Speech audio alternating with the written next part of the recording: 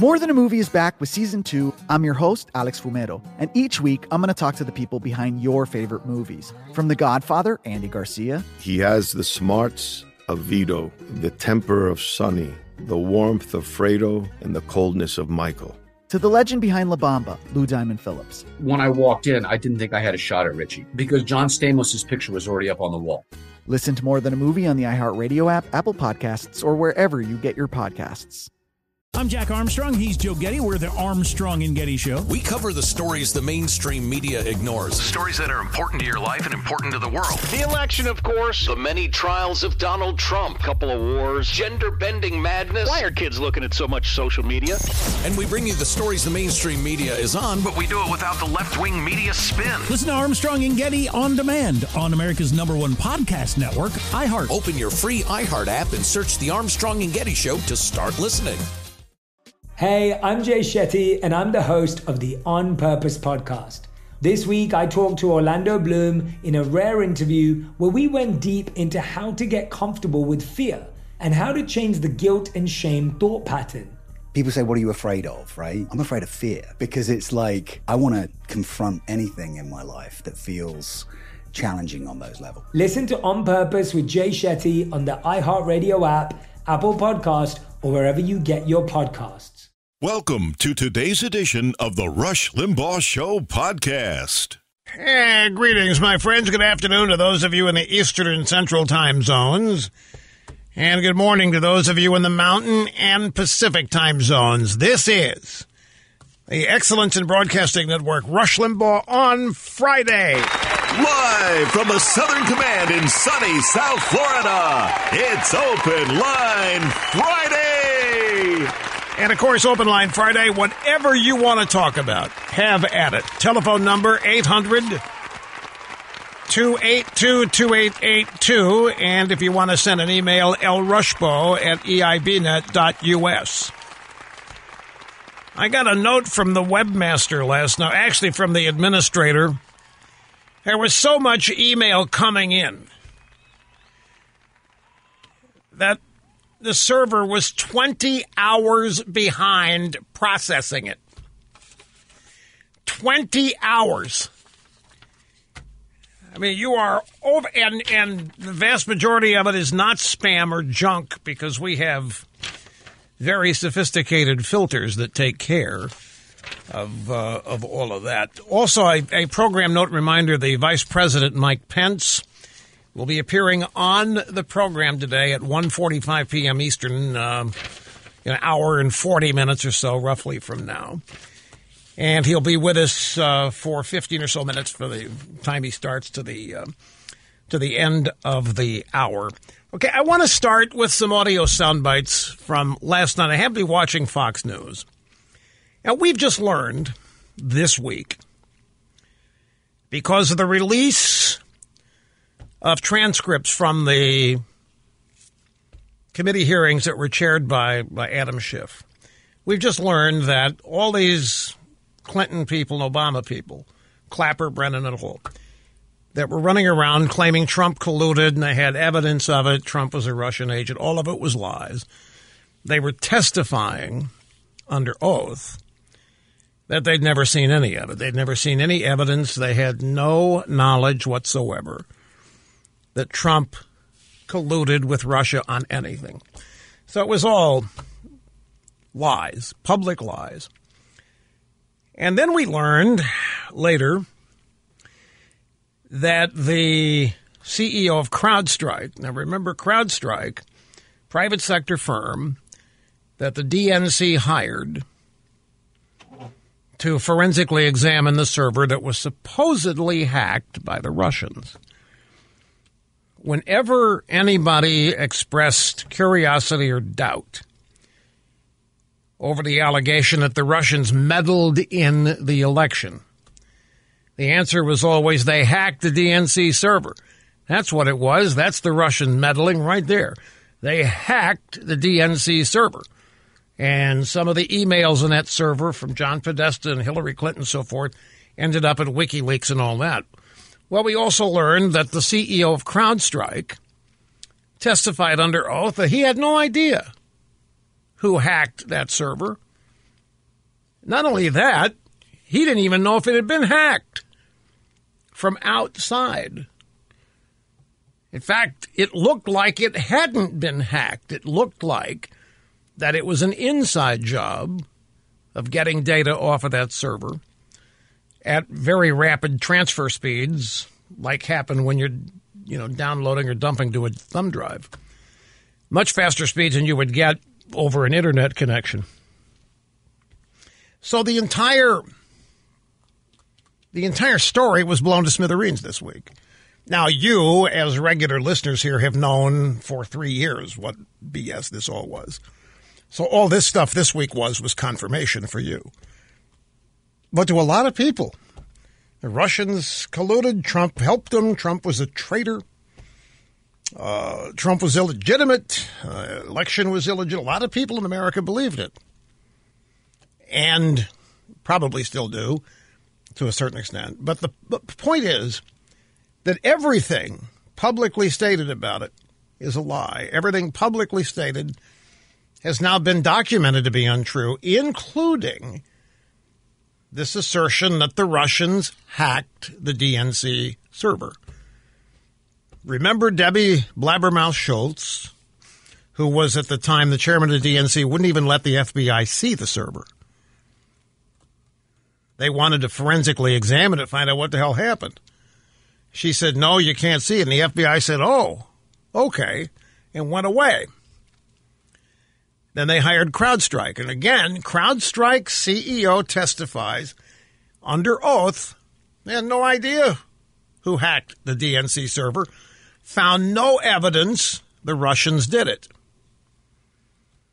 We've learned this week. It's been all over the news this week. Now, it hasn't been all over CNN, and it hasn't been all over the New York Times, which means it hasn't been all over.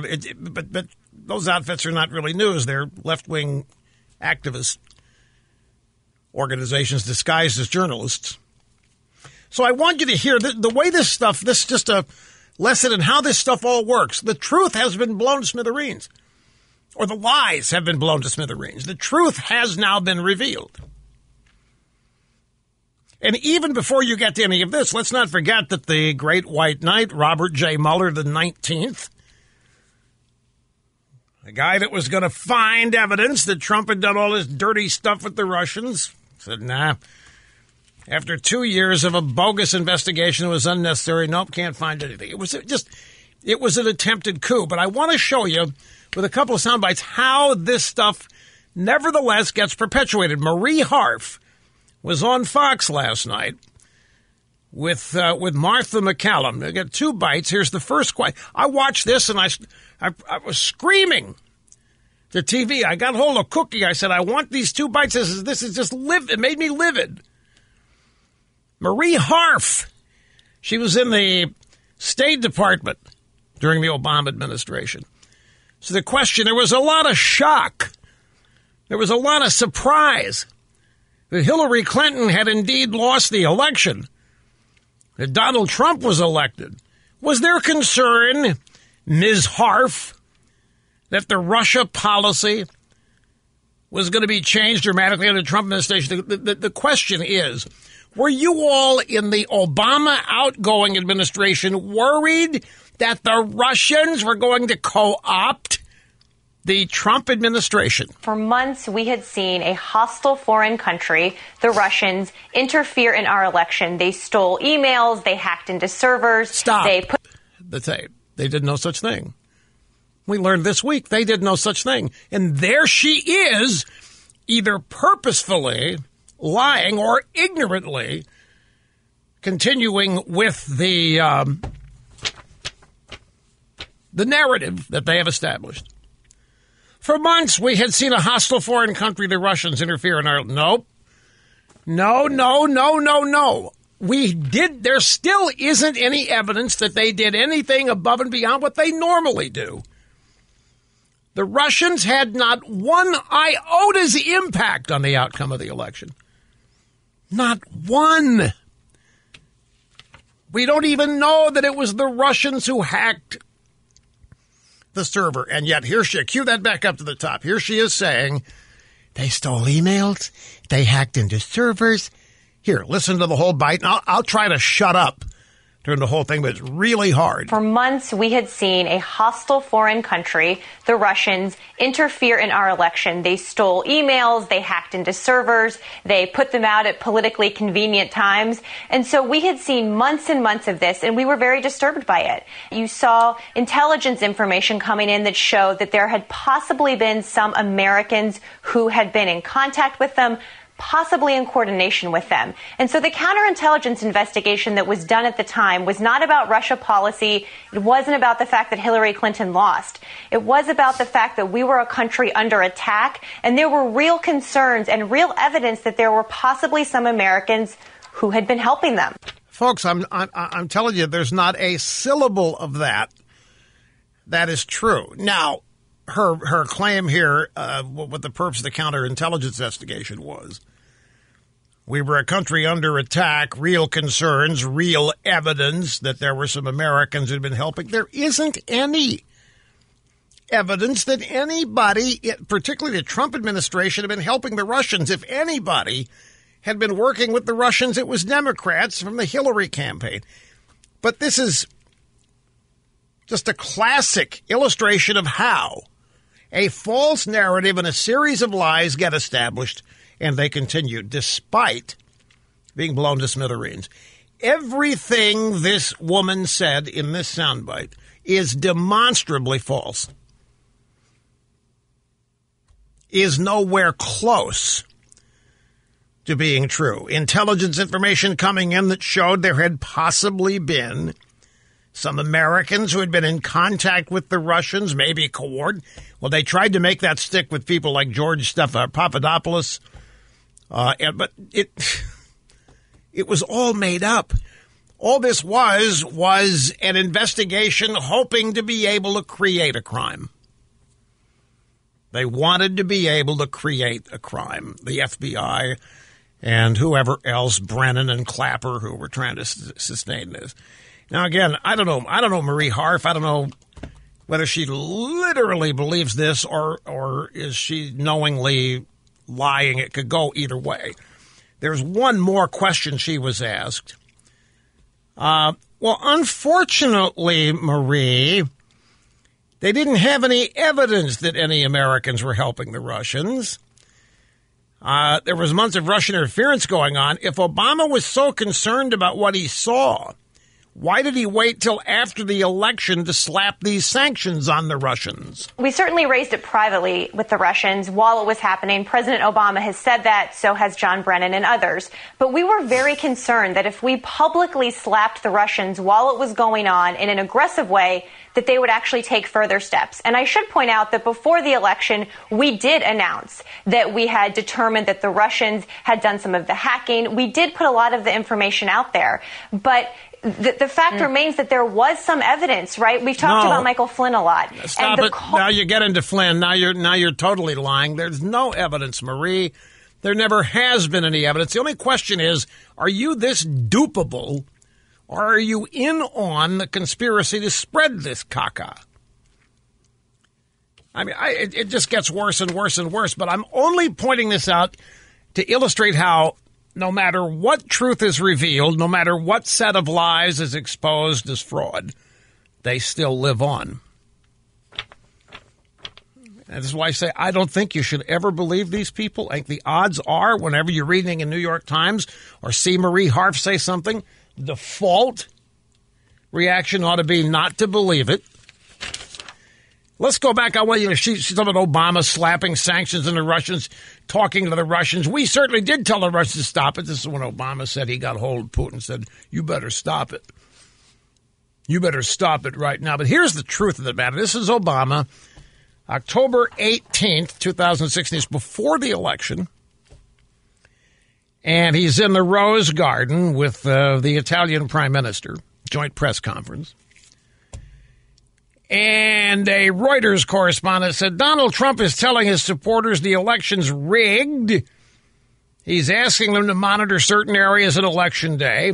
How concerned are you, oh deity? How concerned are you about the potential for violence? And what about after Election Day? Are you worried the results of the election may be distrusted? Are you worried the Russians are going to affect the outcome? There is no serious person out there who would suggest somehow that you could even rig America's elections, in part because they're so decentralized and the numbers of votes involved. There's no evidence that that has happened in the past or that there are instances in which that will happen this time. Well, there came the truth. That was October 18th, 2016.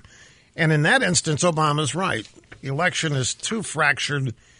It's 50 state elections. Then you break the states down to precincts and there's no way, there's literally no way a presidential election could be rigged in the sense that they tried to make it look like it could by hacking the Democrat National Committee server and putting out a bunch of unfavorable emails written by Podesta and Hillary Clinton. So this remains a big bugaboo to me, folks. I think it remains the biggest scandal in American history, and it's still alive. It's still alive in the way we are being forced to deal with this coronavirus pandemic. And so whatever I can do to inform, educate as many people as possible to the ways and the techniques and the attempts that the left and the Democrat Party make, the better people will be informed to resist. It's frustrating as it can be to me, you know. And I'm not so naive that I believe that everybody who lies ought to be caught and punished. I know it's, you know, part and parcel of American politics, but this is particularly egregious because of what the attempt was and what it still is. Anyway, I'll take a brief timeout. We'll come back and continue right after this. Don't go away. Welcome back, Open Line Friday. Great to have you. Rush Limbaugh here, executing assigned host duties flawlessly. Look at this. The Chi-Com state media is saying that they're going to interfere in the 2020 election. They're mad. They're ticked off. The Chi-Coms are threatening to meddle in the upcoming U.S. presidential election as retribution for a flurry of American lawsuits seeking to hold the Chi-Coms accountable for the spread of the coronavirus. The Chi-Com Communist Party, quote, won't just strike back symbolically. We will impose countermeasures that will make Americans feel pain. This, according to the Global Times, it's a Chi-Com newspaper run by the regime. Every Chi-Com newspaper is run by the regime. The threats come as outrage grows over China's handling of the coronavirus outbreak and the subsequent global spread of the virus. Now, the Chi-Coms try to interfere in our affairs every day. The Chi-Coms are trying to hack the Pentagon's servers. They're trying to hack the NSA. The Chi-Coms are trying to get everything we do. We try to do the same to them. So the Chi-Coms coming along and threatening to interfere in the election is classic. It is setting up the American media as a bunch of fall guys. It is reaching out to certain percentage of the American people who believe the Russians interfered. The Chi-Coms want in on this. The Chi-Coms are sitting there. They think the Russians are a bunch of pikers when it comes to computer hackery. And they're jealous the Russians are getting all this credit for hacking into our elections.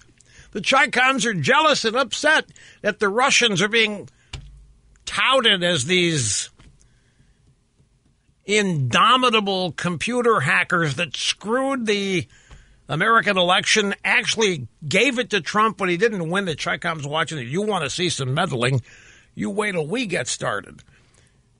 And they're warning they're going to do this if we don't pull back on some of these lawsuits. You know what it sounds like? It sounds a lot like a bunch of blue state governors telling non-essential businesses that if they try to reopen, they're going to be crushed. which is exactly what is happening. A bunch of blue state governors are telling people in their states that if they violate any of these orders, that they're going to get crushed. Their business licenses will be pulled. Democrat judges might put you in jail if you don't do as instructed by the blue state governors. It's what leftists do, whether they're in China, whether they're in Russia, whether they're in Washington, California. They don't collaborate, they annihilate. They don't lift people up, they flatten you. We'll be back. All right, welcome back. It's Open Line Friday. We always try, we don't always succeed, but we always try to get phones in the first hour on Open Line Friday. And so we're going to go to Bedford, Texas. This is Jeff. Jeff, I'm glad you called, sir, and welcome. Thank you, Rush. I just want to say thank you. It's a real honor to speak with you. You're in our hearts and prayers, and just thanks for everything you do. Thank you, sir, very much. This morning you've talked about Marie Harf and some of the things that she was spewing out yesterday evening. And I just happened to notice she's on the noon show with Harris Faulkner, kind of spewing the same stuff again. And wait a minute. How in the hell can you watch that show when this show's on at the same time? Well, I was going to the kitchen to get something to eat, and I happened to see it. Okay. I got it. I listen to you religiously, but I do keep Fox on. I'm just kidding. I know. Television's always on in the background. If you've got Fox on in this show, I guarantee you the volume is up on this show, and you're just watching Fox silently. I guarantee it. I know how this works. Watching TV is passive viewing. Well, I happened to see her, and you just previously had mentioned her name, and I saw her, so I turned it up and heard the exact same thing. And I just wanted to express my frustration. It just seems anymore like Fox is really the last source out there that we can go to. One American News isn't bad, but, it's just getting frustrating to see them drifting farther and farther to the left. And, I get fair and balanced, but I'm just frustrated, and I just wanted to express that. I'm sure there's others out there that are feeling the same way, and I'm just wondering what your view is. That there's not a whole lot you're going to be able to do about it. True, Marie Harf is on Fox, and she lies through her teeth. She was telling these Russian lies even after the truth had come out last week and early this week. Fox has made a decision that they're going to have voices from across the political spectrum. And whatever they say, it's the First Amendment, it's freedom of speech. It's going to be up to the viewer to weed through it, make their minds up what they want to believe and what not. Fox is simply presenting all options. The difference is that you won't find a Marie Harf equivalent on CNN or MSNBC. You will not find a conservative comment. Not that it would make you watch CNN or MSNBC anyway. But you know how it is with conservatives. They think they have to go way out of their way to prove they're not biased and that they're not racist, sexist, bigot, homophobes, and all that rot. And so they bring in people like Donna Brazile and Marie Harf and what have you to otherwise pollute and corrupt those shows. And there's nothing that's going to change it. It's an operating strategy, operating policy at the management, upper levels of management at Fox. Jeff, I'm glad you called. Thanks much. Jerry in Atlanta, great to have you, sir. Hello, you're on Open Line Friday, and you're up next. Thanks, Rush. I appreciate all you do. Hey, I want to paraphrase a comment or something I read about 20 years ago, and just hear your thoughts if you think it applies today. And that is, the comment was, science is great, but scientists are dangerous. And they're human, and sometimes they'll act like a cheap defense lawyer rather than a pure speaker and seeker of the truth. And it just made me think, and I was just kind of curious if you thought that maybe applied today. So what is the question that you're asking me specifically? In terms of, and I don't want to say like Dr. Fauci this, but when studying this coronavirus, there are facts, there are inferences that you can make analogies to other viruses, and then there are opinions. And those are the only three things out there. And I think we're hearing a lot of opinions that are being taken as facts And I just was kind of curious if you thought maybe they're not saying and stressing out that, hey, these are the facts versus this is my opinion or this is my thought on what might happen. Well, that makes sense. No, but let me answer it anyway. The best way to understand science today is that it has been corrupted by the left. The left has pretty much corrupted everything it's touched, purposefully. It's not just happened because a bunch of people who are liberals decided to go into quote-unquote science. It's that they actively decided to do it for the express purposes of advancing the liberal political agenda. To leftists and liberals and communists and socialists, all that matters is the agenda and advancing it. It's the number one objective for being alive. They're not interested in persuading hearts and minds that they're correct. They're not interested in debates. They're not interested in having to persuade people that their view is correct by having a superior view and having a more persuasive way of presenting it. They demand that you accept it or else. They do not want any opposition. They do not want any obstacles into the implication or the implementation of what they believe. And so it's all a game. Pretty much everybody in Washington government is a leftist and a careerist. And there are exceptions, but that's the most of them. Science has been set up as infallible. You can't dispute it. You can't disagree with it. In fact, let me find, there's a soundbite here that will make partially the point. If I can find it. It happened last night on Shannon Bream's show. Let me see. Here it is. Grab soundbite number 17. Shannon Bream last night had the Peace Corps medical director. The Peace Corps. Now, what is the Peace Corps? The Peace Corps is some government. JFK established this thing. A bunch of young people run around the world spreading peace. And now they've got a medical director. They're just a bunch of, left-wing hikers. They go hike in Africa. They go hike in India. They go hike. And they run into people. They spread peace. They wear khaki shorts. They run around with backpacks. They're hikers. And it's called a Peace Corps. So that you think the work is wonderful and good and you cannot object to it. Now they've got a medical director. So last night Shannon Bream is talking to the medical director for the Peace Corps about my comments on the guidelines that have been set up for reopening the economy and how they keep moving. They keep moving the goalposts on us. And here is how that soundbite sounded. I want to play a little bit of what Rush Limbaugh had to say about this today, about how people are feeling like the goalposts keep moving. Here's what he said. So we had to flatten the curve. We had to follow the data of flawed models. We need more testing, so we got more testing. It's not enough. We need even more. Now that's not enough. We need antibodies. Oh, that doesn't mean anything anymore. Now we need a vaccine. There may never be a vaccine. All right, doctor, I know that you want to keep us safe, but you can hear the frustration in his voice. I certainly could. I love Rush. He's the best conservative journalist probably ever. I looked today on his bio. I can't find out where he went to medical school. Not sure he has a medical degree. And the goalposts haven't moved, Shannon.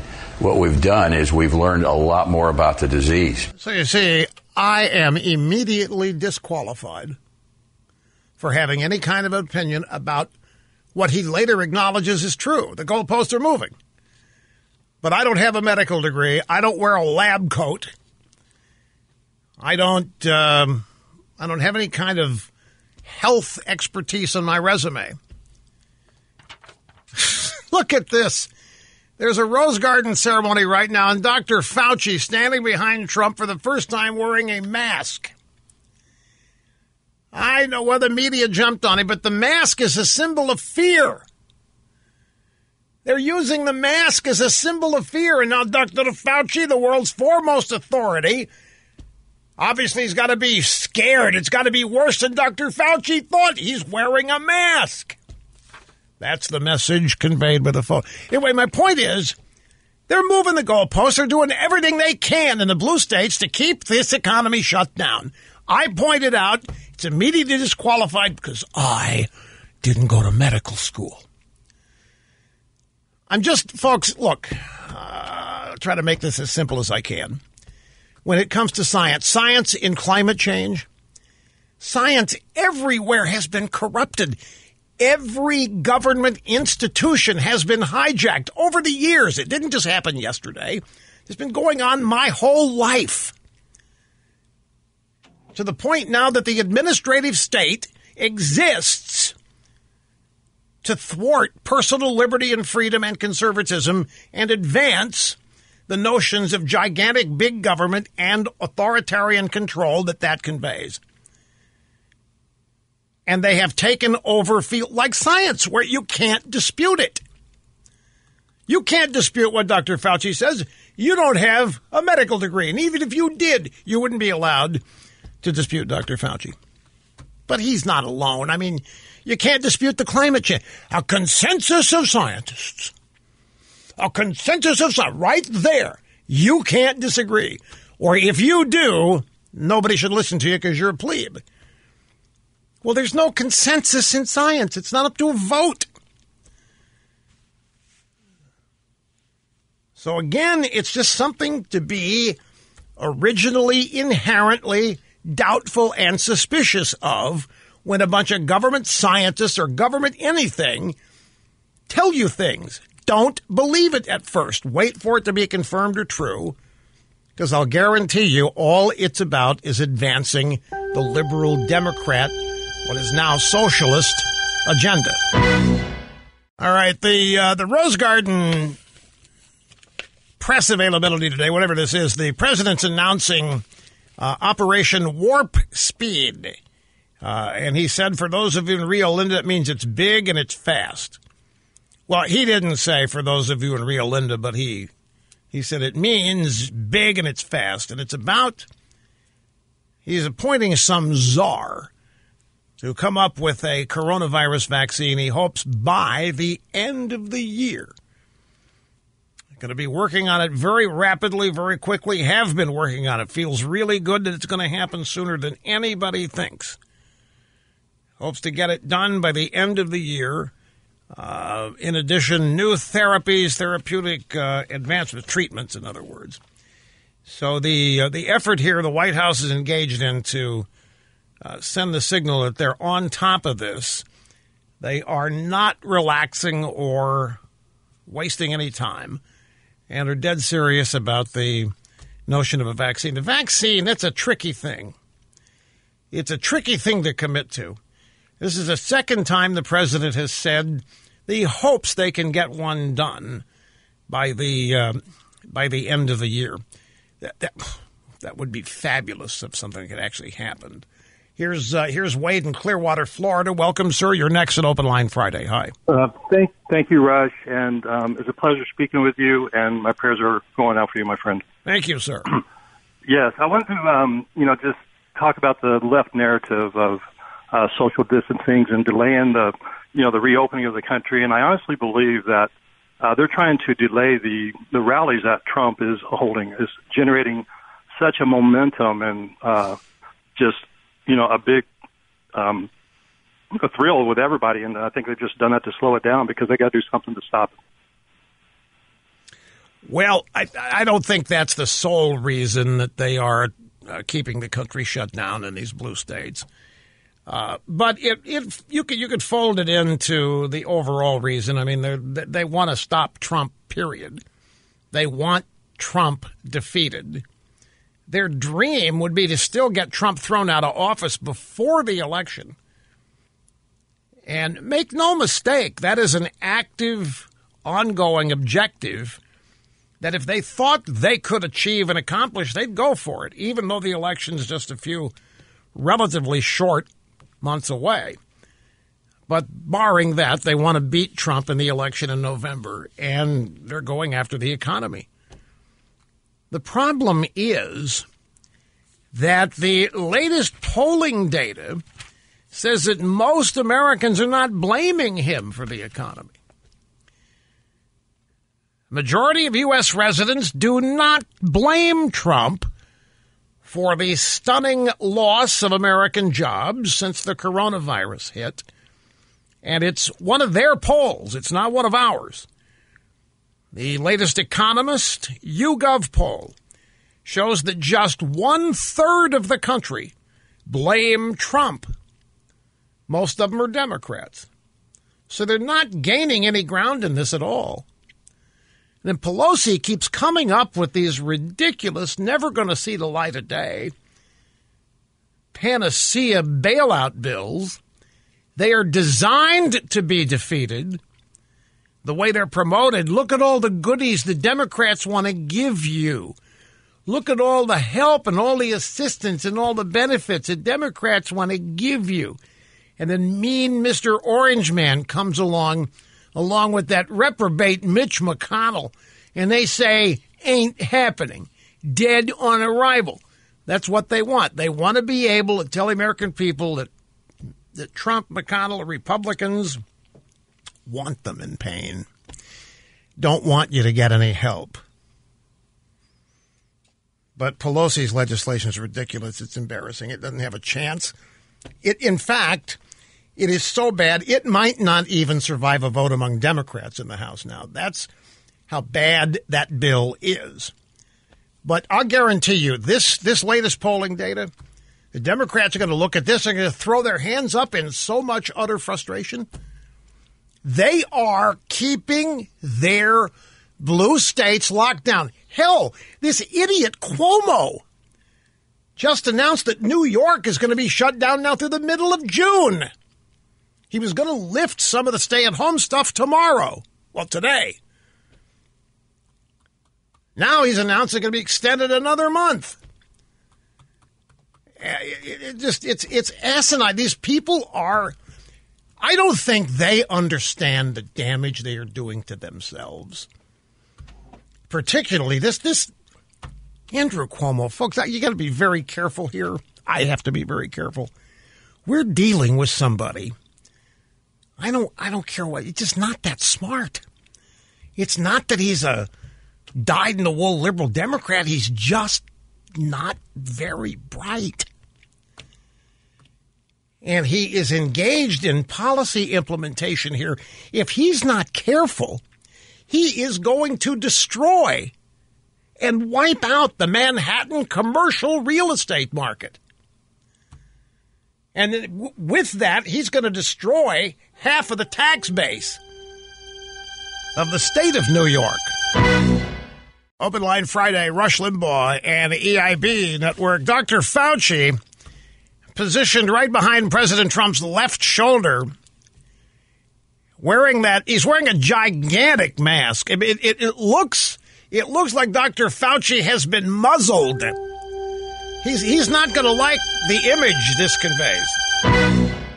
Welcome back to the fastest 3 hours in media. It is the Rush Limbaugh program on the one and only Excellence in Broadcasting Network, where we meet and surpass all the expectations of everybody in the audience every day. This is Friday, so... Live from the Southern Command in sunny South Florida, it's Open Line Friday! Which means that you can bring up anything you want. And you can sound as incoherent or coherent as you want, as you bring it up. It's a one day a week where you don't have to bring something up that I care about. We require that Monday through Thursday. After all, it's my show. I don't want to sit here and be bored. But I take that risk every Friday. Telephone number is 800-282-2882. And the email address, lrushbo@eibnet.us. So the president's, well, I guess you could call it a rally. It's a ceremony. It's not a ceremony. It's an announcement availability. He's announcing essentially Operation Warp Speed, which is the administration's official announcement of the objective to find a vaccine for the coronavirus by the end of the year. And he has appointed a former executive from GlaxoSmithKline, a pharmaceutical company, to head up the effort. In addition, he got some military people in there, the chairman of Joint Chiefs of Staff. And they're all making trips to the microphone to speak and to thank the president, talk about the great leadership, the great motivation that he is providing in this effort. They just, and standing behind the president, this cannot be an accident. They stage these things. And standing behind the president as the president speaking at the microphone, behind the president as he's standing, his left shoulder, is Dr. Fauci. Dr. Fauci is wearing one of the biggest masks I have ever seen in my life. It goes all the way from the bridge of his nose almost down to his tie knot. Just about an inch of skin there on his neck that is exposed. And just a casual observer, when the president's speaking, the only other person in the camera shot is Dr. Fauci. And it looks like he's being muzzled. You can't read his facial expression. Dr. Fauci has said vaccine, may never be a vaccine. Maybe 12 to 18 months at the outside. Fauci's standing there listening to this commitment to come up with a vaccine by the end of the year, which is 6 months from now, 7 months. And I would love, you can't, he's not rolling his eyes or doing, he's not, and he wouldn't do that. He wouldn't engage in a public display of doubt like that. But still, it's a fascinating shot. They keep moving the goalposts as to when we can reopen. First they said we had to flatten the curve. We flattened the curve. They said, well, that's not enough. Now we got to do X. Well, I got to have more testing out there. So now we got more testing in any country in the world. That's still not enough. We need to do this. And so when we did the next thing and finished, that's still not. We need it. We can't go out till there's a cure. We can't open up till there's a vaccine. So at every stage where they have said we could relax some of these restrictions, we've met those requirements, and the proponents of the lockdown want to stay locked down. Now, there's an interesting statistic coming out of Georgia today. It's a tweet of a chart by Eric Erickson. And I'm not going to put the chart on the Ditto Cam. It's impossible to read this thing. It'd be too small on the screen, and I can describe the chart better than what the chart shows. Bottom line is, Georgia's one of the states that's opened up. Georgia opened up early. There was incredible pressure on the governor, Kemp, not to do it, to change his mind. He stuck to his guns and opened up. New daily cases in Georgia are going down even as the testing increases. That, folks, is phenomenal. It should be the exact opposite. The more you test, the greater the number of people you will find who have the virus. Not all of them feeling the symptoms, many of them asymptomatic. But remember, when the whole subject of testing came up, everybody said there's a phenomenon that you're going to have to adapt to. As we start testing, the number of cases is going to skyrocket. The only way we know how many people have the virus now is if they show up at the hospital. But if we start randomly testing people outside the hospital when they're not suffering any symptoms, we're gonna find a lot more people that have become infected. Now, as that happens, the mortality rate plunges because the number of deaths are what they are. No, there's no test for death. There's actual death and not death. And if people die, and if they attribute the death to the COVID virus, that's a static number. It changes every day as they change the count, but it still is a static number.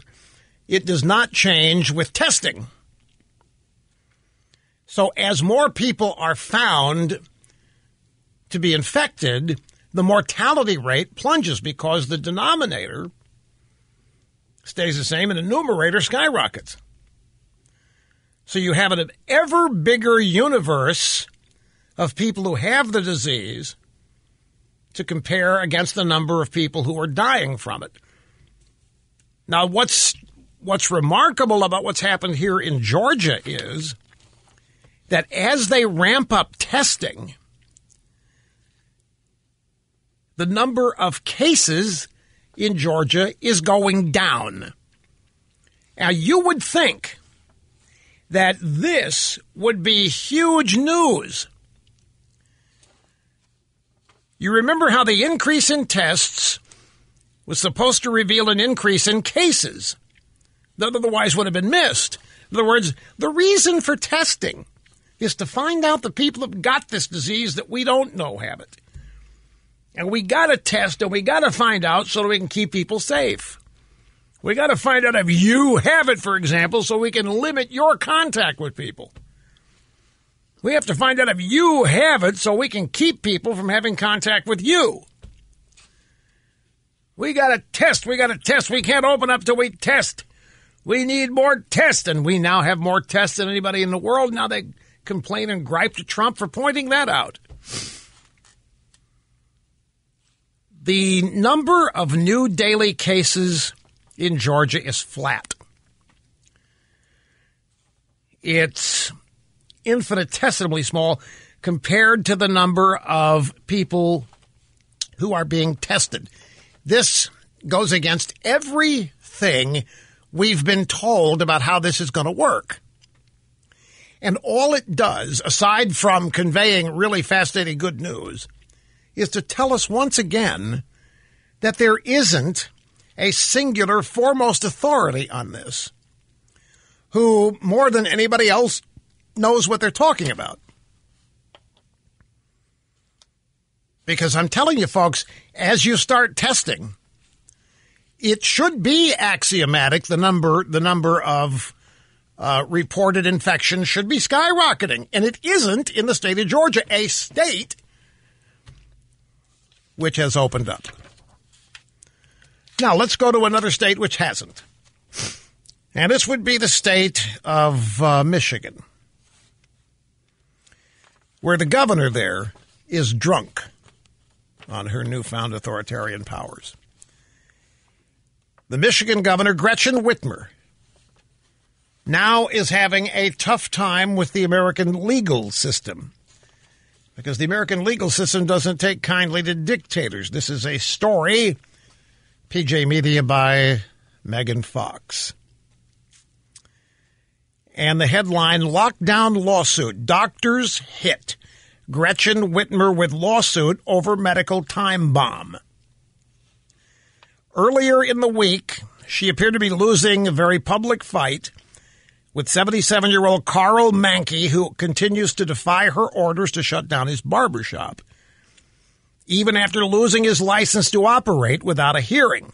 He's still cutting hair, and the sheriff won't stop him. The governor has singled out a lone barber, taken away his license, ordered the sheriff and other authorities to go in and make him stop it. They won't do it, and he won't stop. A judge slapped the governor, Governor Whitmer, down when she tried to get a restraining order against this barber, 77 years old. The judge ruling to hear him out in court. Megan Fox writes, I would have paid good money to have been in the room when she was served with a new lawsuit brought by doctors and one patient claiming that her draconian lockdown orders have created a medical time bomb for patients who were awaiting elective surgeries and now cannot get them. And here's the upshot of this. And let's go back to Georgia. Georgia has opened up, not fully but partially, Testing has increased rapidly. They are not finding a concomitant number of increase in cases. The number of cases is remaining flat. As more and more people are tested, it's fabulous news. But in Michigan, medical providers are on the brink of financial ruin, facing extreme revenue shortages caused by Governor Whitmer's order, which has forced the postponement or cancellation of so-called non-essential procedures. That's in the lawsuit filed by the Mackinac Center Legal Foundation and a private law firm, Miller Johnson. Thousands of healthcare workers across Michigan have been furloughed or laid off. Now, in addition to the economic devastation, the governor's order has left hospitals and patients facing a dangerous backlog on procedures that'll create a public health catastrophe of its own, said Dr. Randall Baker, general surgeon, president of Grand Health Partners, one of the plaintiffs in Grand Rapids. Dr. Baker said this whole elective procedure thing, and we can't do it's a time bomb. There's no good reason to have a ban on elective surgery anymore.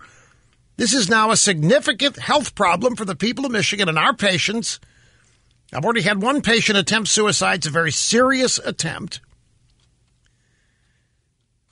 Another pull quote from the story, graphics depicted that while Governor Whitmer's administration anticipated 220,000 patients being hospitalized without social distancing efforts, there have only been 3,000 hospitalizations as of 27th of April. He's out there predicting, like all these other people, out there predicting massive doom and gloom, and they have been so far from being correct that it's laughable. Less than 1.4% of the projected COVID-19 hospitalizations have occurred. Less than 1.4% of what they predicted. And still, elective procedures in hospitals are prohibited by order of the governor. I mentioned in the previous hour that if Governor Cuomo's not careful, he's going to ruin the commercial real estate business in New York. You know what's happening right now in New York? Because of the stay-at-home order being extended and because of work from home, a bunch of people, it's happening in San Francisco too. The tech company, Google, Facebook,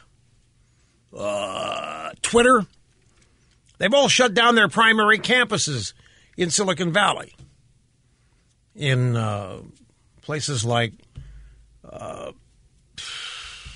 Cupertino, some of the other cities, and people are working from home. And what these people working from home are realizing, they don't need to pay exorbitant San Francisco rent because they don't need to live there anymore to do their jobs. It's been established. They haven't been going to the office since March. Same thing's happening in New York. People that live in Connecticut who commute to Manhattan every day realizing they don't have to go back to Manhattan ever to do their jobs. And if you don't have to go back to Manhattan, you don't have to live in Connecticut. And you don't have to pay massive Connecticut taxes. And you don't have to share the tax burden with New York.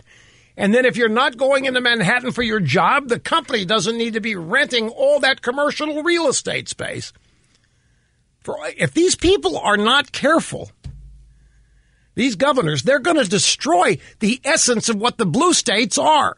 They're going to destroy these urban areas where massive blocks of Democrat voters live. And this massive block of Democrat voters is going to scram. That ain't good news for us, because we're one of the places they're going to scram to.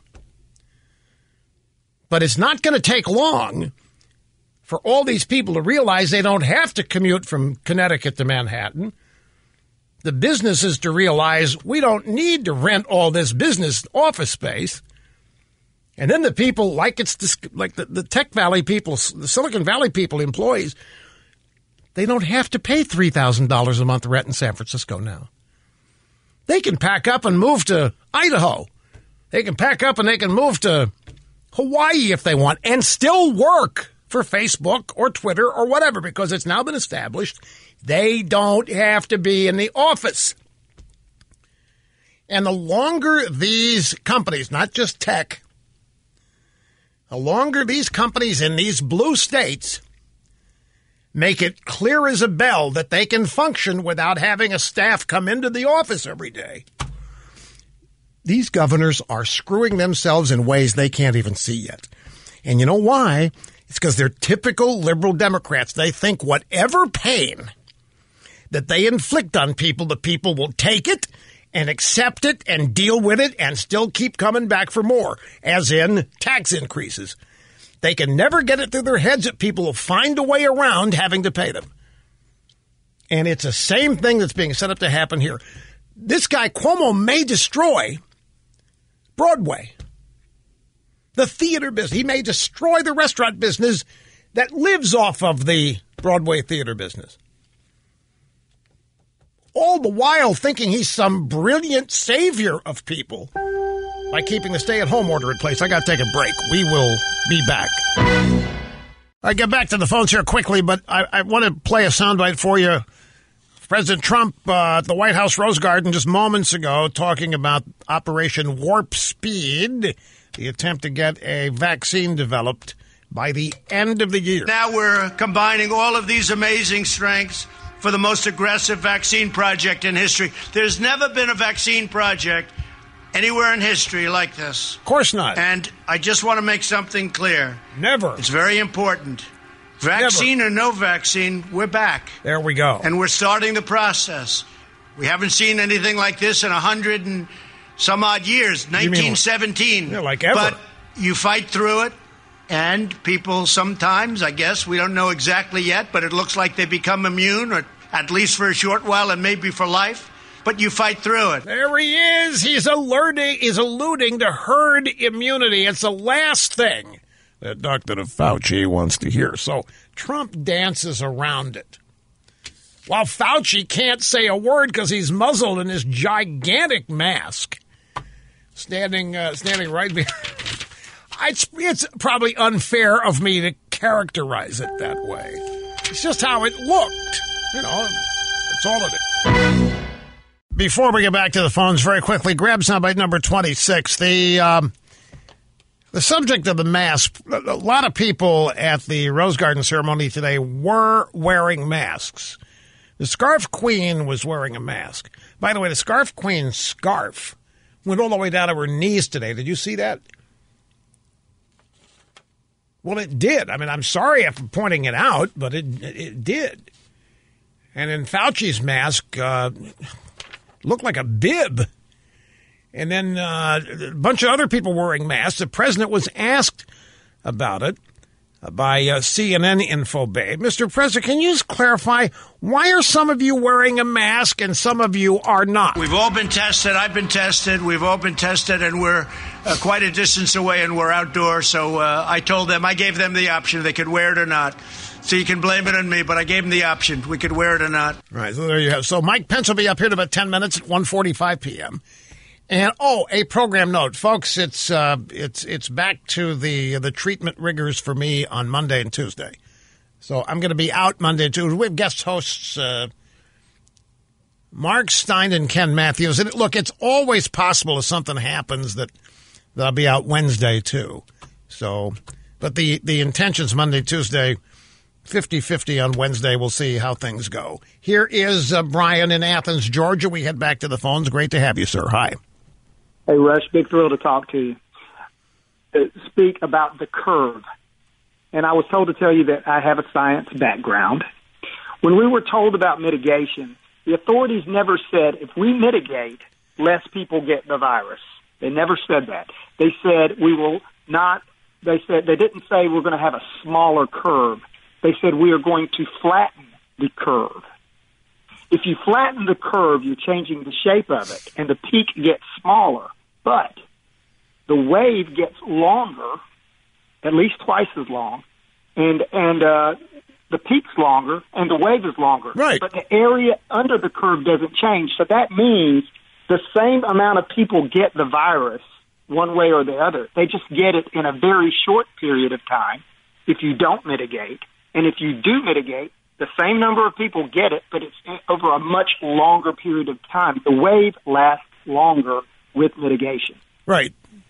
All of that is true. So the question then becomes, well, then what was the point of flattening the curve?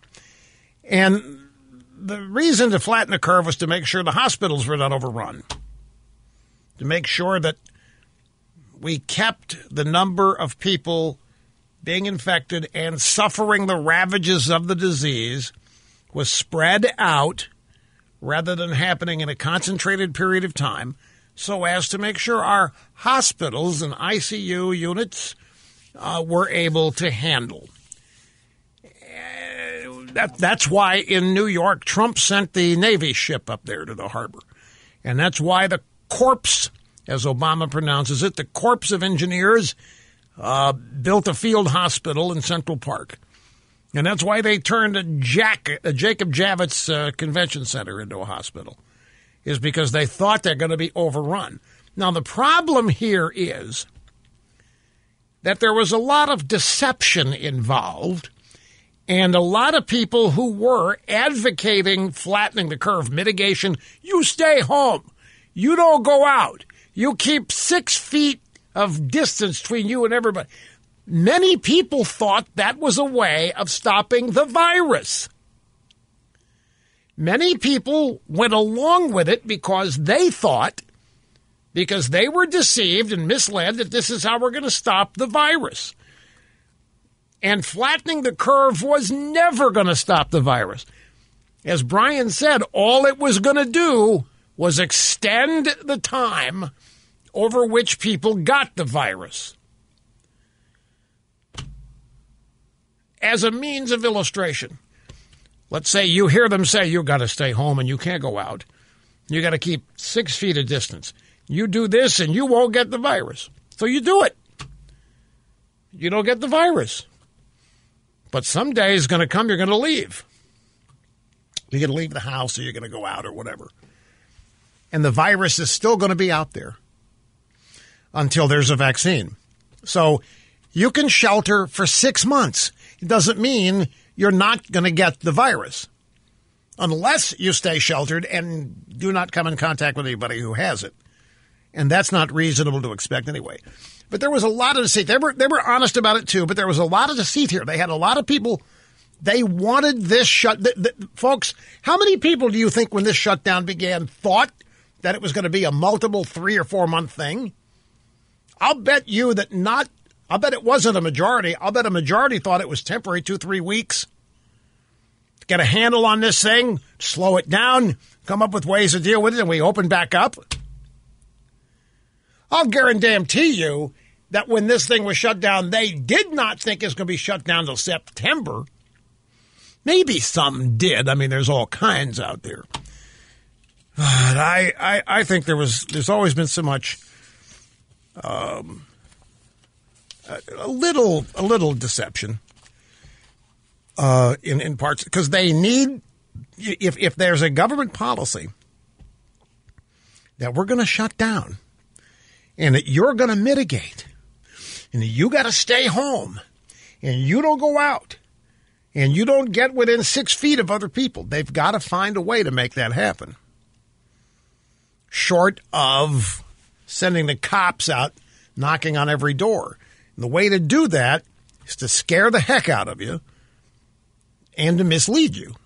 Mislead you into thinking that kind of behavior, following the wishes of the authorities, will provide the fastest cure and the fastest route to the solution. So they had to find a way to make people compliant with their desire to flatten the curve.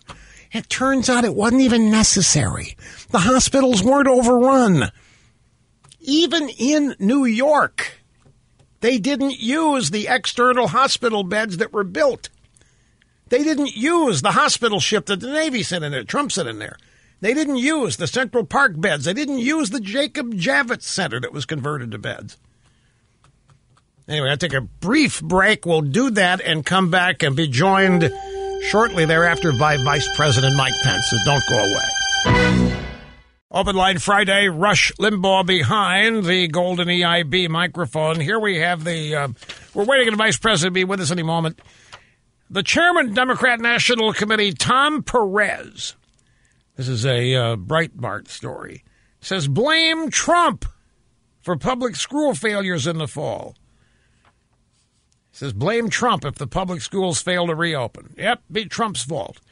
A report at Education Week noted that Perez condemned Trump, Betsy DeVos, the education secretary, during a virtual conference on Wednesday that the DNC hosted.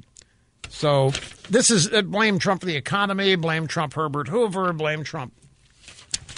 And is like I said, the latest Economist YouGov poll, a majority of U.S. residents do not blame President Trump or his administration for the loss in jobs or the economy in general. We'll have more on that, but we are now joined by Vice President Mike Pence. Have him for a few minutes here before the end of the hour. Great to have you back, sir. It's always a pleasure. Rush Limbaugh, it's great to be back on the program. And when the president and I were catching up this morning, he wanted me to send his very best regards to you. I appreciate that. I everybody's being so great. It's really warming my heart.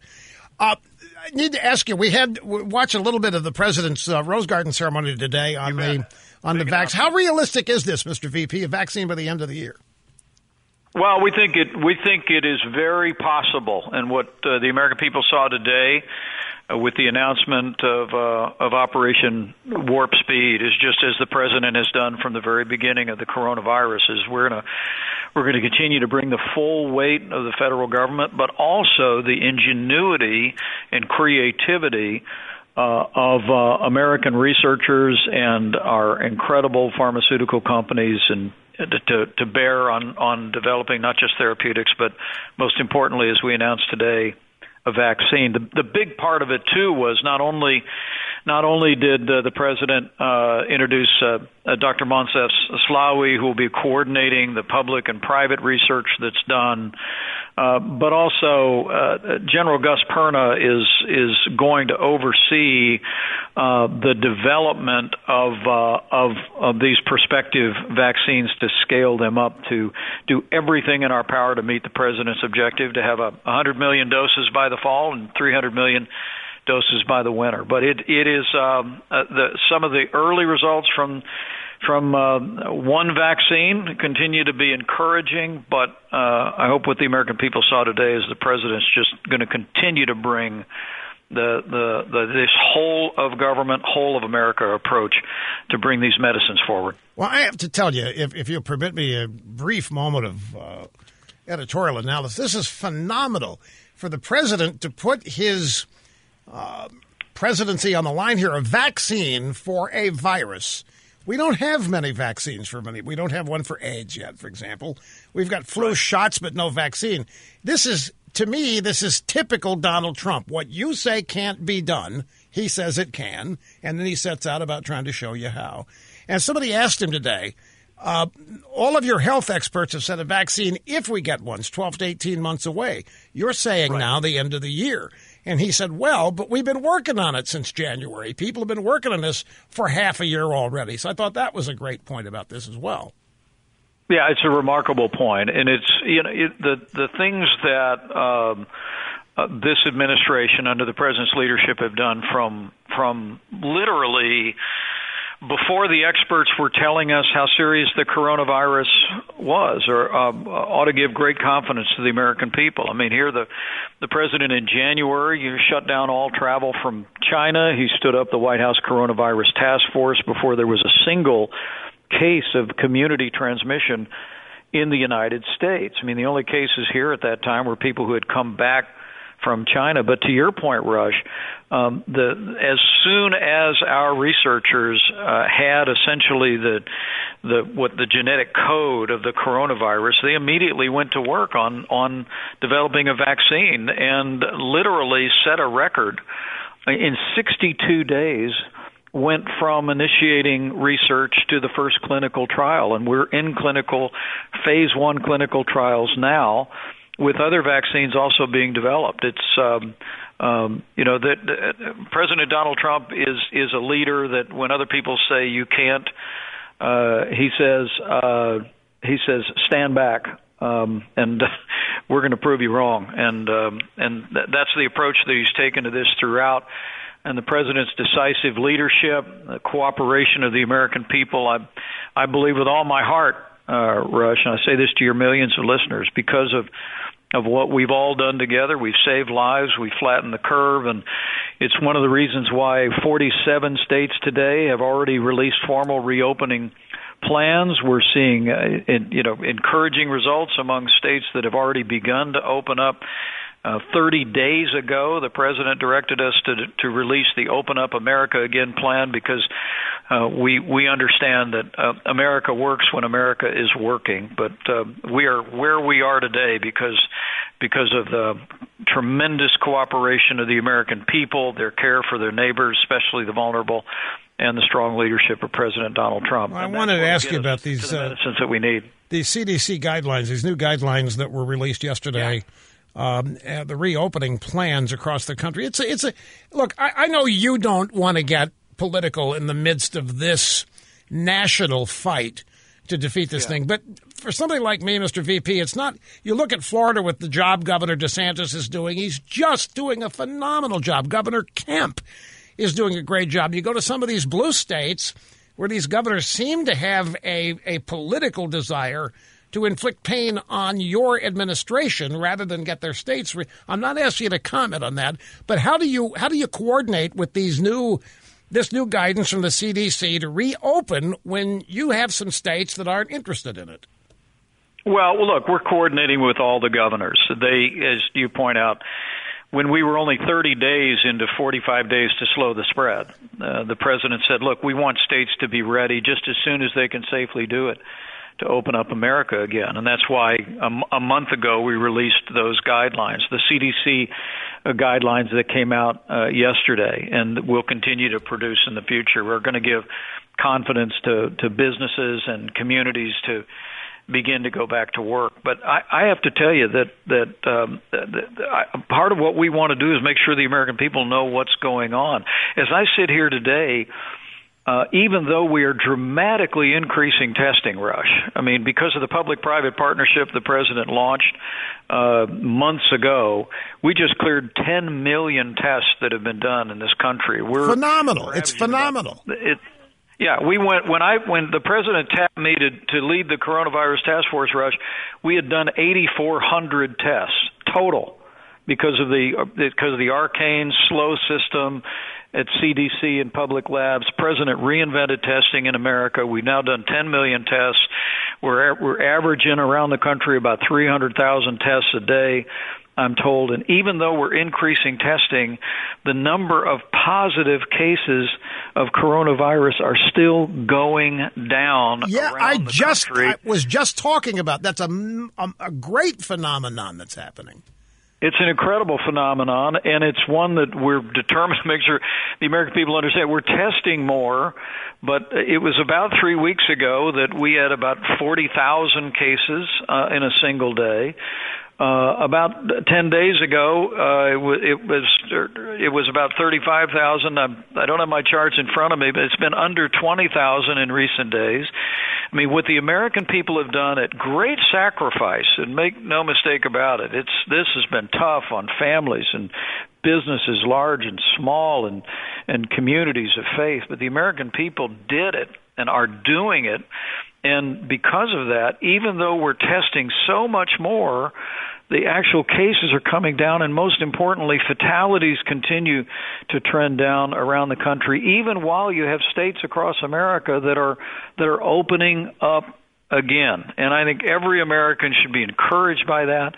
We continue to listen to state and local authorities about the way to practice social distancing and act in a safe and responsible way. But the president knows it. I know it. You know it. America works when America is working.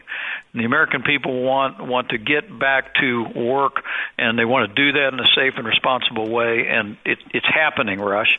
It's happening all across America as we speak. You are a former broadcast specialist, so when I tell you that we have 3 minutes, that you know what that means. I need to ask you about school in the fall. There seems to be some confusion over whether we can, whether we will, not just high schools and middle schools, but higher education as well. What can you tell us about the plans for education? Rush, we just convened a conference call middle of this week with about a dozen of the top university and college presidents in America.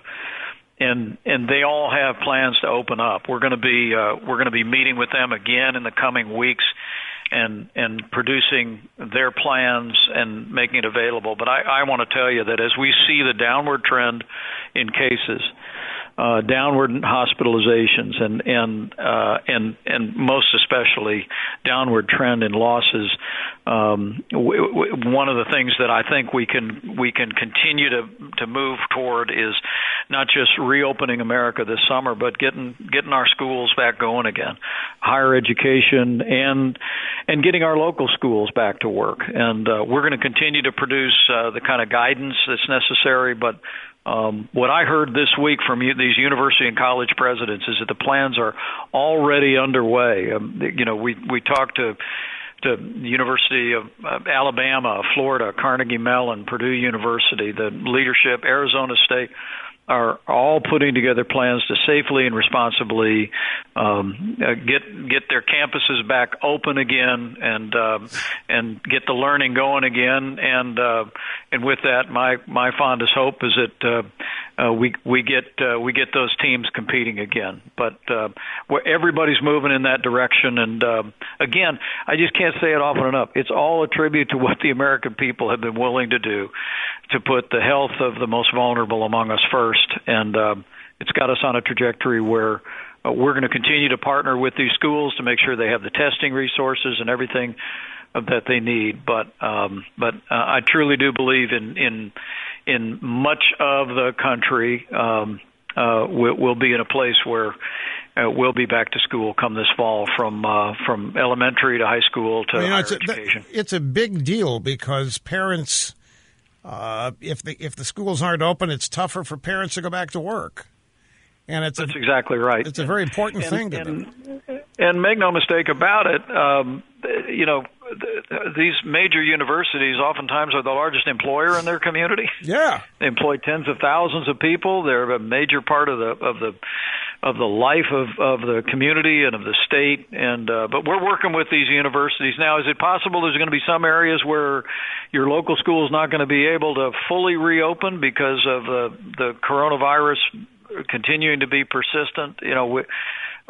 That's certainly possible, but I have to tell you, the trend lines are all encouraging, and as we scale testing and as we continue to protect the most vulnerable among us, particularly seniors with serious underlying health conditions, and that I think we're going to be able to open up America again and open up our schools again. Thank you, sir. Really appreciate you making time for us. It's always great to have you here, and continued success with the projects that you have in your portfolio. Get everybody back up and running and have the jobs come back, the economy come back. It's what everybody wants. And we couldn't have anybody better working on it than you, sir. Thank you very much. You're very kind, Rush. Thank you very much. And look forward to talking again soon. It'll be the case. That's Vice President Mike Pence. See, I told you he's a broadcast pro. Back in a minute. Yeah, right, yeah. By the way, stand by. Let's see, soundbites 9 through 13. Got that? All right, my friends, we're back. The last and final busy broadcast hour of Open Line Friday on Friday. Live from the Southern Command in sunny South Florida, it's Open Line Friday. Yes, sir, Bob. One big last chance for you to talk to me, to share with me what's on your mind, what you think about whatever. As a program note, I'll be gone Monday and Tuesday, probably Wednesday. May as well just probably... If I'm here Wednesday, be a pleasant surprise, but don't count on it.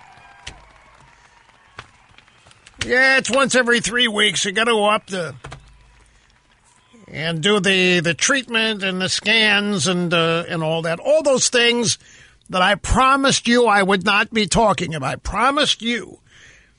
And I'm not going to turn this show into me being a cancer patient. because I've vowed that I don't want that to be what my life is anyway. So we got Mark Stein on, was it Monday? And is it Ken Matthews on Ken Matthews on Tuesday? And then if Wednesday, we may have Pelosi come. You know, Pelosi says that she's going to be president if both Pence and Trump get sick. And the White House has said there is no way that Pelosi is going to become acting president if Trump and Pence come down with the virus.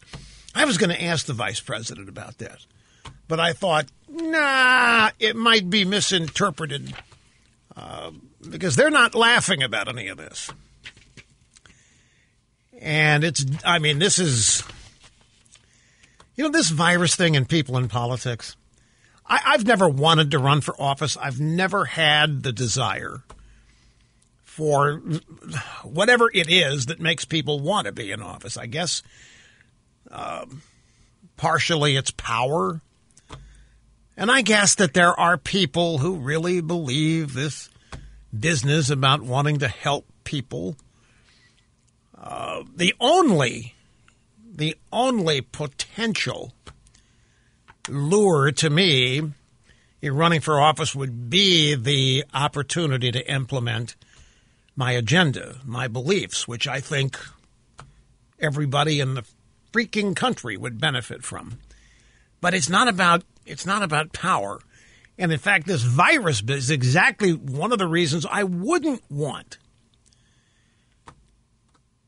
to be in elective office. And yet these people eat it up. I mean, it's a good thing. It takes all kinds.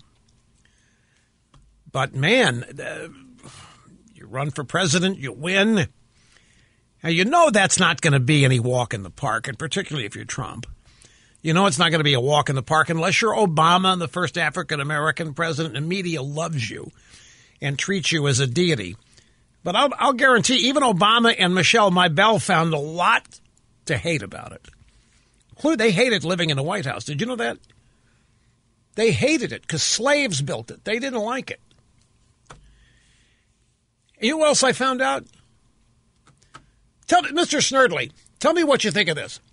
Michelle Obama refused to allow White House butlers to serve her two daughters wearing tuxedos.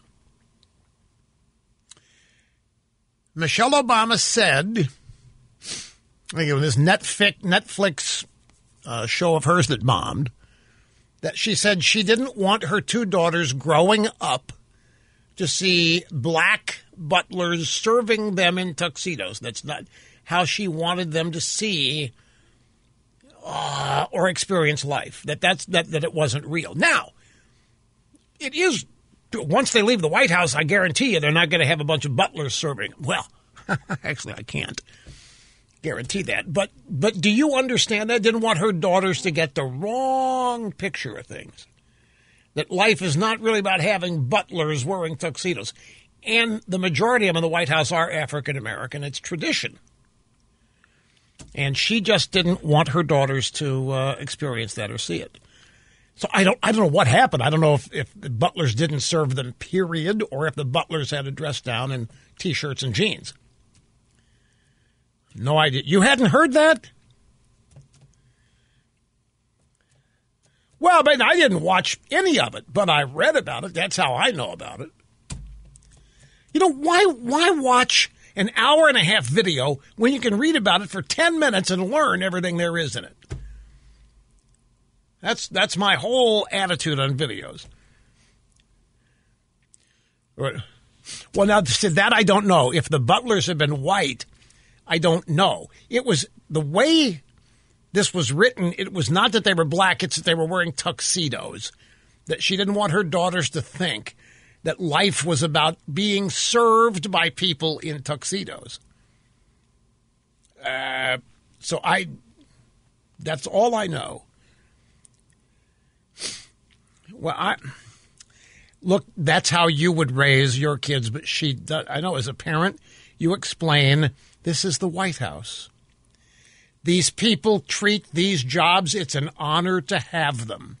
They love their jobs, and part of their jobs is bringing you your dinner. They love it. They hope you enjoy it. They hope they can make your life easier. That's how you and I would explain it to you. But look, and you treat them with every bit as respect as you would your father and me. Exactly. But we know that that's not how Michelle Obama sees things. She's written, just like Sotomayor. They have written about being enraged and angry about various aspects of American culture.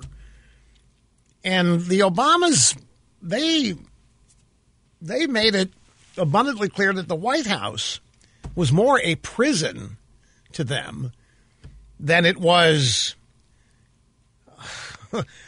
If I were ever elected president, you couldn't get me out of the place. It would take my entire 4-year term to visit every nook and cranny of the place, to find out everything that had gone on in every nook and cranny of the place. I'd spend a different day in every room.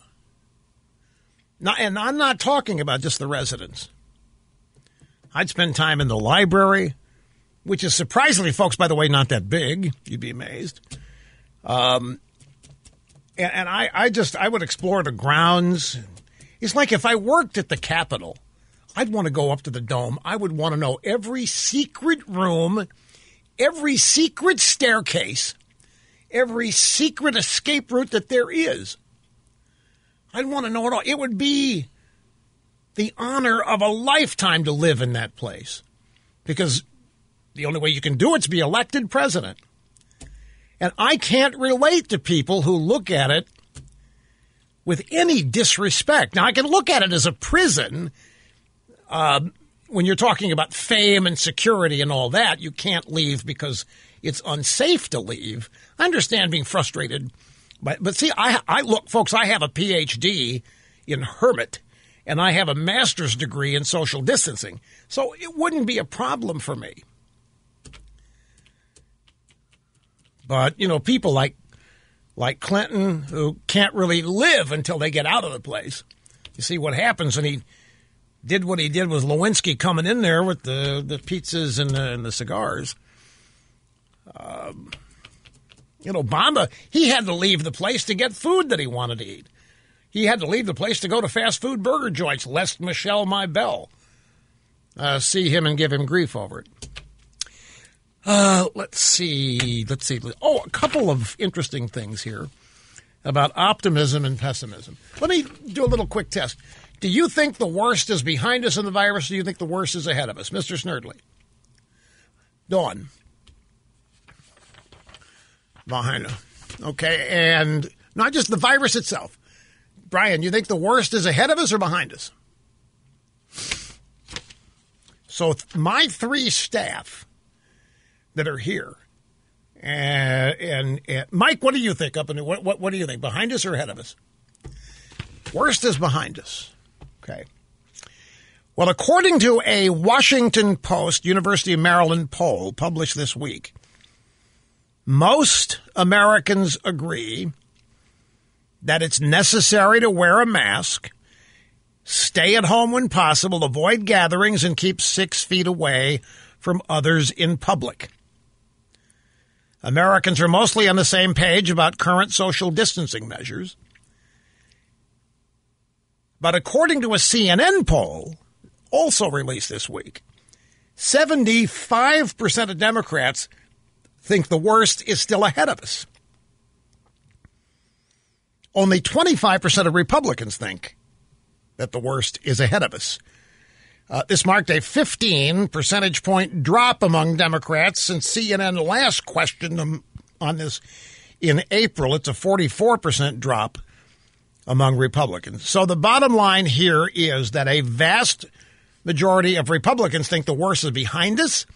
The vast majority of Democrats think the worst is ahead of us. So now we dig deep and ask ourselves why. Is it as simple as the left and the Democrats are comprised of majority pessimists? Or is it because they believe the absolute drivel and bilge that their media feeds them every day. Because if they do, that would explain the pessimism. Because I am here to tell you the American mainstream media is portraying the future as potentially the end of the country. I think liberal Democrats are naturally pessimistic. In fact, I think, as you know, I've said countless times, I think pessimism is easy for almost every human being. Being positive and optimistic takes a little work, but pessimism is natural. To think something's not going to work, something's going to fail, something's going to bomb out on you, it doesn't take any work. You don't need books in the library on how to fail. We all know how to do it. Books on how to succeed oftentimes make millionaires out of their authors. Trump is obviously an optimist. He thinks the worst is behind us. And he thinks that if there's a second wave, that we now have enough of a database of knowledge and medical equipment to be able to deal with it much better than the initial outbreak.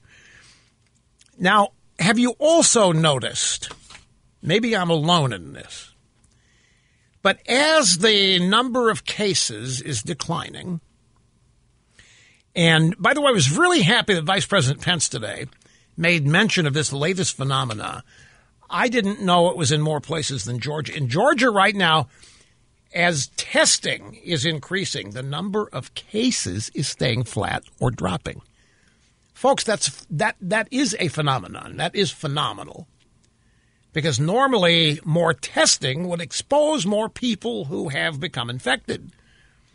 We now reached a phase where more testing is not revealing more infections. So the mortality rate is plummeting, meaning the death rate, and the number of people who are actually getting symptoms is plummeting. And the vice president said that it's happening in a lot of places, not just in Georgia. So while this is happening, have you noticed that despite that, more and more people are starting to wear masks? Government people, scientists, doctors, the white lab coat crowd. Now, why would this be? I have a story here of PJ Media.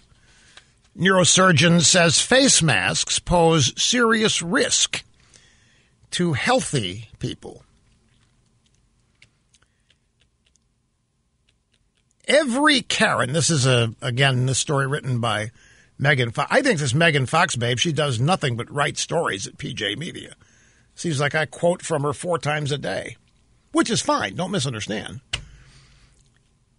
Every Karen on Facebook is shaming her neighbors for not wearing a face mask. You've heard about this, right? Snitches. A bunch of blue state governors are actually asking citizens to snitch on people not wearing masks, not practicing social distancing, hanging around closer than 6 feet to people, going places they shouldn't go. And these people have names, nicknames. They're called Karens. And they are deploying on Facebook. They're snitching on people, identifying them on Facebook. And so she writes here, every one of these snitches, every Karen on Facebook is shaming her neighbors for not wearing a face mask. We're being told by governors that if we don't wear the face mask, we're selfish, we're horrible. We have no souls. We want grandma to die a horrible death. Police are tackling people who don't wear the masks properly in the subway. Grocery stores are throwing maskless people out, denying them service. But now there's another doctor weighing in besides Dr. Fauci. Bona fide sex god and ruler of us all. Now, you may not understand her reference there to bona fide sex god, but it's because some idiot female journalist at Vanity Fair or New York, whatever, proclaimed Fauci the sexiest man alive. Not that long ago, so that's her snide reference to Dr. Fauci as a bona fide sex god. Dr. Fauci, by the way, has also said that face masks are largely security theater and of no use to the healthy. And now comes Dr. Russell Blaylock, a neurosurgeon, has written an editorial addressing healthy people wearing masks to protect themselves from COVID-19. His advice is don't do it. If you're healthy, do not wear the mask. First, he says there is no scientific evidence that it is effective against COVID-19 transmission. Pro-science people should care about this. Now, you realize how many people are going to be floored and stunned by that? Hell, folks, I needed some dental surgery done a couple weeks ago. Could not enter, do any without wearing a mask. And everybody in there was wearing a mask. And you start telling people that healthy people don't need it, that it's not going to protect you from COVID-19, you're going to upset a whole bunch of apple carts. But Dr. Blaylock is suggesting that it isn't necessary. Dr. Fauci has called it security theater. And yet, as the number of cases is flattening now, here come all these people increasing the wearing of masks in the health community. It's almost as though they don't want you to get the message that the news on the virus might be improving. Welcome back, Open Line Friday. Rush Limbaugh. I just got an email from Shannon Bream explaining to me her guest last night on her show, the Peace Corps guy, which find that bite. It's somewhere on the roster. I need to get a phone call, but get that bite. We'll play it again in the next half hour. In the meantime, Bill in McHenry, Illinois. You're next. I'm glad you waited, sir. Hello. Good afternoon, Rush. And 43 million dittos for you, sir, with prayers and thoughts always. Thank you. Thank you very, very much. I appreciate that. You bet. Just a thought that I asked Bo about. With Attorney General Barr and Mr. Durham still hovering over the target, we're getting more transparency in government with documents being declassified and all that. Can we sit here and predict which one of these rats is going to turn state's evidence or start squealing on the others to save their own hides? I mean, is there someone we can pick out of these smarmy individuals that might walk the plank? I have been asking a variation of that question for a long time, such as which of these people will ultimately decide they don't want to go to jail for James Comey. But, you know, as time goes on here we go, optimism, pessimism. When I answer this question honestly, it makes people mad, and they start calling me and dumping on me like I'm responsible for it. And this subject came up. My friend Andy McCarthy was on Fox and was asked what kind of accountability there's going to be for all of these people. And he said he thinks not much, that there already has been. A lot of them have lost their jobs. A lot of them have been publicly humiliated. But he's not of the opinion that there are going to be actual trials. People, I hope he's wrong.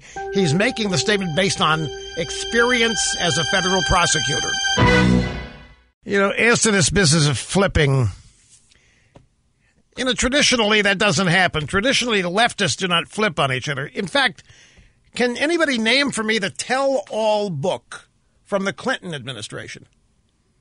There was none. Can anybody identify for me the tell-all book from the Obama administration? There isn't one. They just don't do it. They don't break ranks. Now, I do recall having seen, in terms of the Durham investigation, that one of the deputy directors in the FBI, a guy named James Baker, had flipped and was turning states at whatever the phrase is. Unlike you folks, I think these people need to have armed, jackbooted thugs showing up at their homes at 6 a.m. with Fox News cameras in position 30 minutes beforehand. I think that the jackbooted thugs need to barge in the front door without warning, not ringing the doorbell, don't give anybody a chance, just give them the Paul Manafort and Roger Stone treatment and drag them out of there at 6 o'clock in the morning in their pajamas, because whatever Manafort did and whatever Roger Stone did is nothing compared to what these people have done. I mean, it's almost incomprehensible the degree to which these people engaged in sedition. This was a coup. It was a non-military coup. It was an effort to thwart a duly constituted election, a fair election. It was an effort to reverse the outcome. And it consisted of a series of crimes piled on top of each other, fueled by lies. It was an attempt to actually create crimes, to trap people into committing crimes where none had occurred. One of the FBI's informants was a guy named Stephen Halper, and he's a former professor at Cambridge in the UK. And he's best buddies with one of these erudite, sophisticated elitists that ran MI5 in the UK. He tried to get hired by the Trump foreign policy team during the campaign. Thankfully, he was rejected. The sole reason that he wanted to get hired was to collude with Russians. Stephen Halper hoped to be part of the Trump Foreign Policy Advisory Administration, not administration, but team. And I guarantee you, if that had happened, he'd have been on the phone with people he knows in Russia.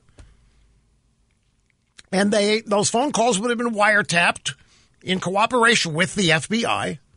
And he would have been talking to Russians about Hillary's emails, whatever it took.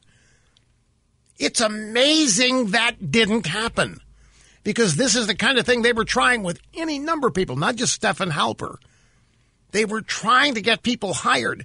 When they couldn't do that, they tried to get people like George Papadopoulos to do those kinds of things while they were observing and surveilling. And that bombed out. We don't know how close we came. On that front, let me ask you to stop and consider something. Keeping in mind at all times, there was never any evidence of anything. There was never any collusion with Russia by Donald Trump or anybody on his team.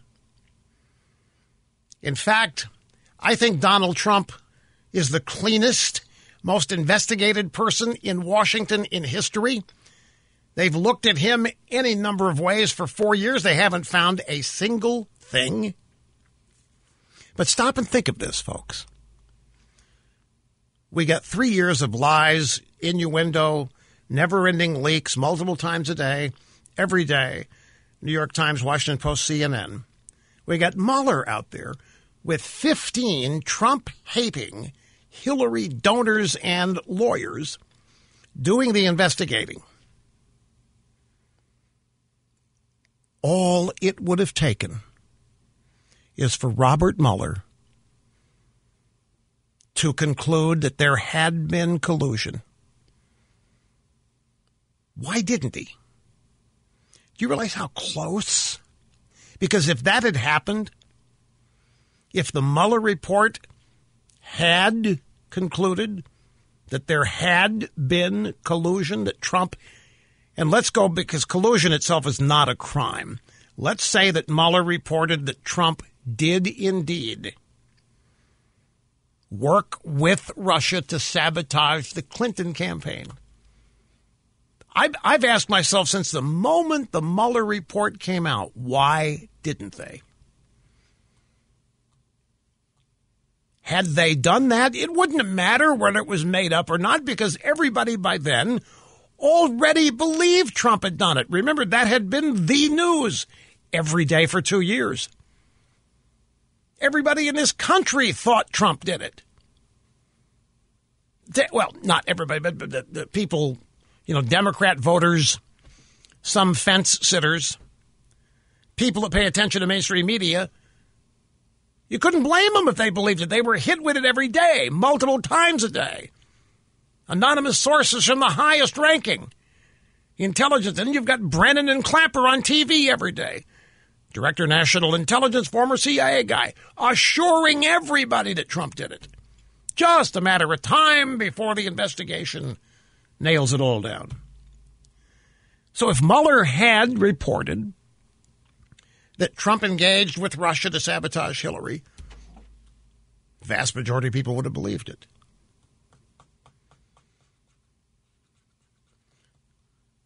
I don't think people realize even now how close we came. And had that happened,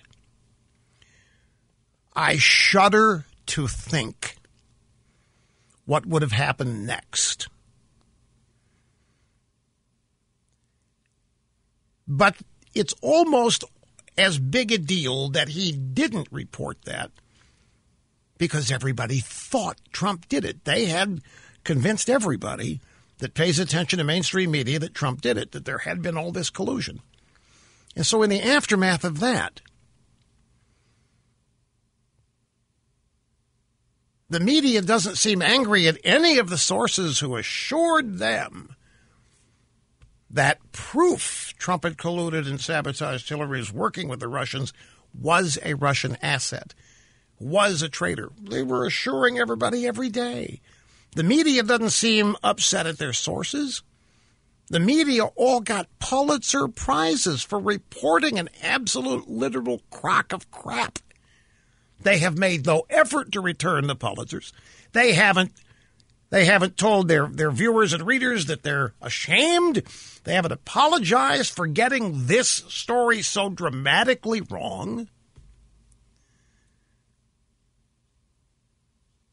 And the reason for that is that it wasn't a story. They didn't get it wrong. It was an attempt. It was a coup that didn't work. And everybody was in on it.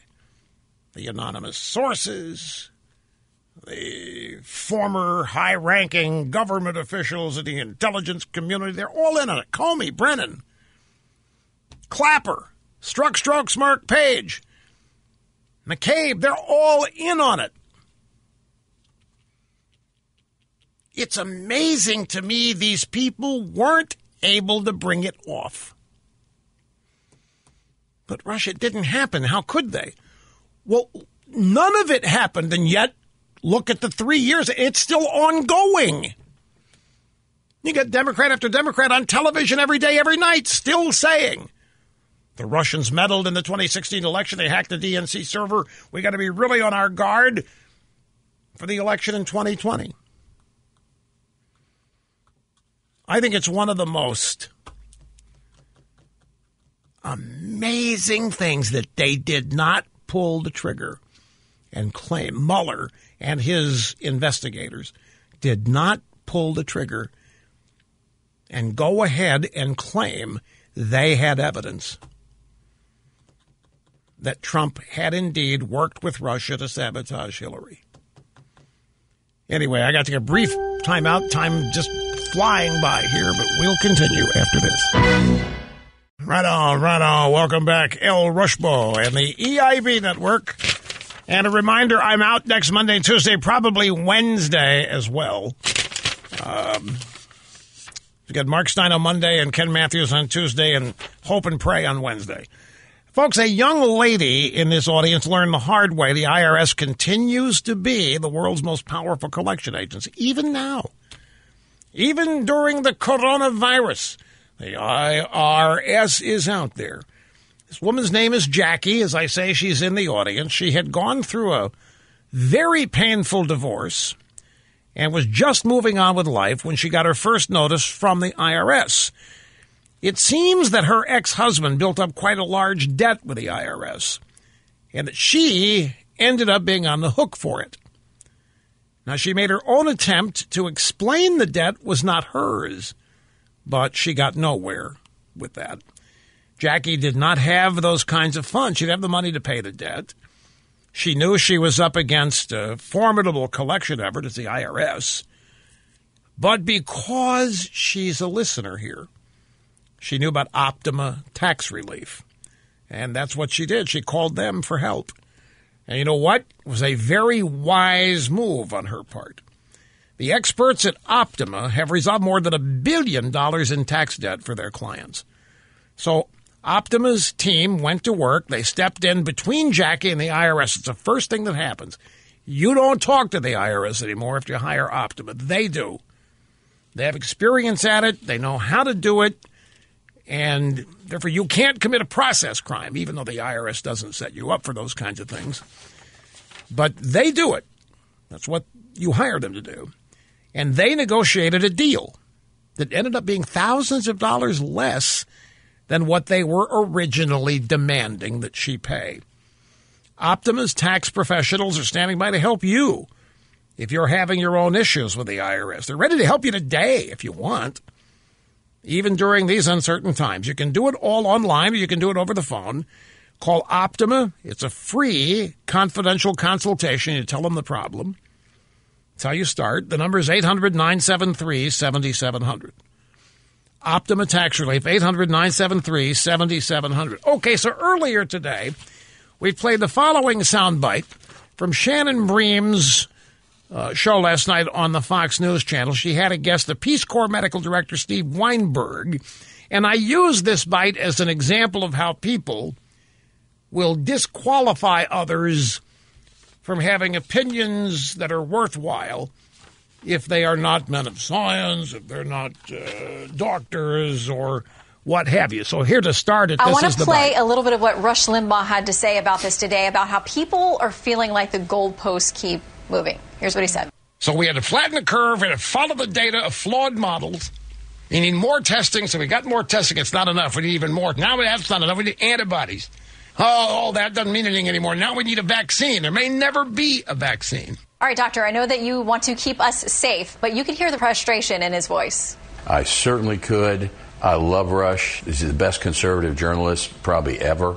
I looked today on his bio. I can't find out where he went to medical school. Not sure he has a medical degree. And the goalposts haven't moved, Shannon. What we've done is we've learned a lot more about the disease. All right, so he was defending the goalpost moving.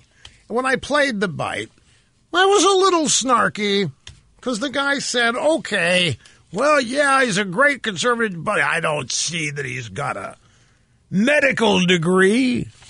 Of course, this is how leftists, not even just leftists, how people, I told you it was all part of a monologue where the left doesn't care to win debates. They don't care to prevail. They don't even think they should have to face opposition. They just quiet it. Well, I got his note from Shannon at about 10 minutes after 2. So 50 minutes ago, 45 minutes ago. She said, hey, Rush, the weeks are much more entertaining and informative when you're on. The doctor we had on last night really is your biggest fan. He did run the Peace Corps for Bush 43. He pulled it as far to the right as he could. I think he was just trying to be cheeky with the comment that you don't have a medical degree. But he started his remarks praising you immensely. He would love to connect if you have any desire. The guy's a diehard conservative. He credits you with much of that. Not only an MD, he's a JD and a professor. And he's a legitimate Texan. He's a good egg. His name is Steve Weinberg. You continue to be in our daily prayers with Shannon Bream. So, well, I'm glad she sent me the note. Did I sound overly snarky of the guy who was originally? No. Okay, good. Let's see. Well, you know, that's true. One of the reasons that Mueller could not conclude that Trump had colluded is that all of these guys are testifying under oath that they never saw any evidence of it. So they shot themselves in the foot But when you're under oath, you're under oath. Okay, grief, whatever. Time out. Back in a moment. As always, immense appreciation for you being with us today, folks. The computer models are estimating now 43.5 million people tuning in each day. And actually, audience ratings records are being set. We're not allowed to talk about it specifically, but it's amazing. Thank you. We'll see you next week sometime. Adios.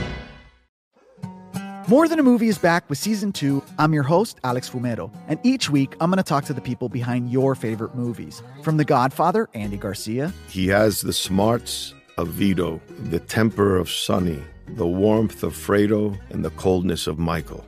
To the legend behind Limbaugh, Lou Diamond Phillips. When I walked in, I didn't think I had a shot at Richie because John Stamos' picture was already up on the wall. Listen to More Than a Movie on the iHeartRadio app, Apple Podcasts, or wherever you get your podcasts. I'm Jack Armstrong. He's Joe Getty. We're the Armstrong and Getty Show. We cover the stories the mainstream media ignores. Stories that are important to your life and important to the world. The election, of course. The many trials of Donald Trump. Couple of wars. Gender-bending madness. Why are kids looking at so much social media? And we bring you the stories the mainstream media is on, but we do it without the left-wing media spin. Listen to Armstrong and Getty on demand on America's #1 podcast network, iHeart. Open your free iHeart app and search The Armstrong and Getty Show to start listening. Hey, I'm Jay Shetty, and I'm the host of the On Purpose podcast. This week, I talked to Orlando Bloom in a rare interview where we went deep into how to get comfortable with fear and how to change the guilt and shame thought pattern. People say, what are you afraid of, right? I'm afraid of fear because it's like I want to confront anything in my life that feels challenging on those levels. Listen to On Purpose with Jay Shetty on the iHeartRadio app, Apple Podcast, or wherever you get your podcasts.